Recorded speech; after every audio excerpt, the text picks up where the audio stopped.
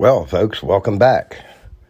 For my next podcast, I'm going to be talking about the folks in St. Louis, the couple that defended their home with their Second Amendment right. They bared their arms.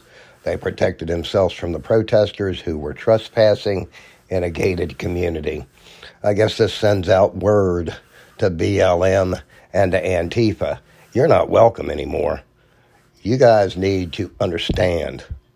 We don't have police defending us anymore. You want to do away with that? Well, you're going to be facing a lot more armed patriots defending their homes. We are sick and tired of your bullshit. And that's exactly what it is, bullshit. You want reparations for slavery? Well, if that's the case, why aren't the Native Americans protesting, burning down buildings, looting, stealing? Why? Because they're a little bit more mature. They have a little bit more control in the way they act. If anyone has a right, that would be the Native Americans to protest.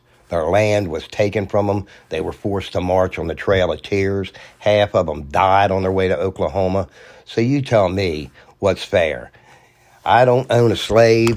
You aren't a slave. So no reparations are due to you. You folks need to get a life, get a job, and get out there and work and earn money. Nothing is handed to you for free. Understand that. It's unfortunate that a few bad police officers caused a problem. Well, guess what? They all aren't bad. The next time somebody's breaking into your house, what are you going to do? Attack them with a hairdryer?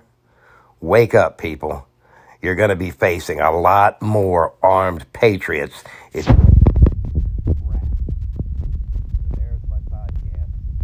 Hope you all enjoyed it. Hope you'll take my words to heart. And maybe BLM and Antifa might just grow up.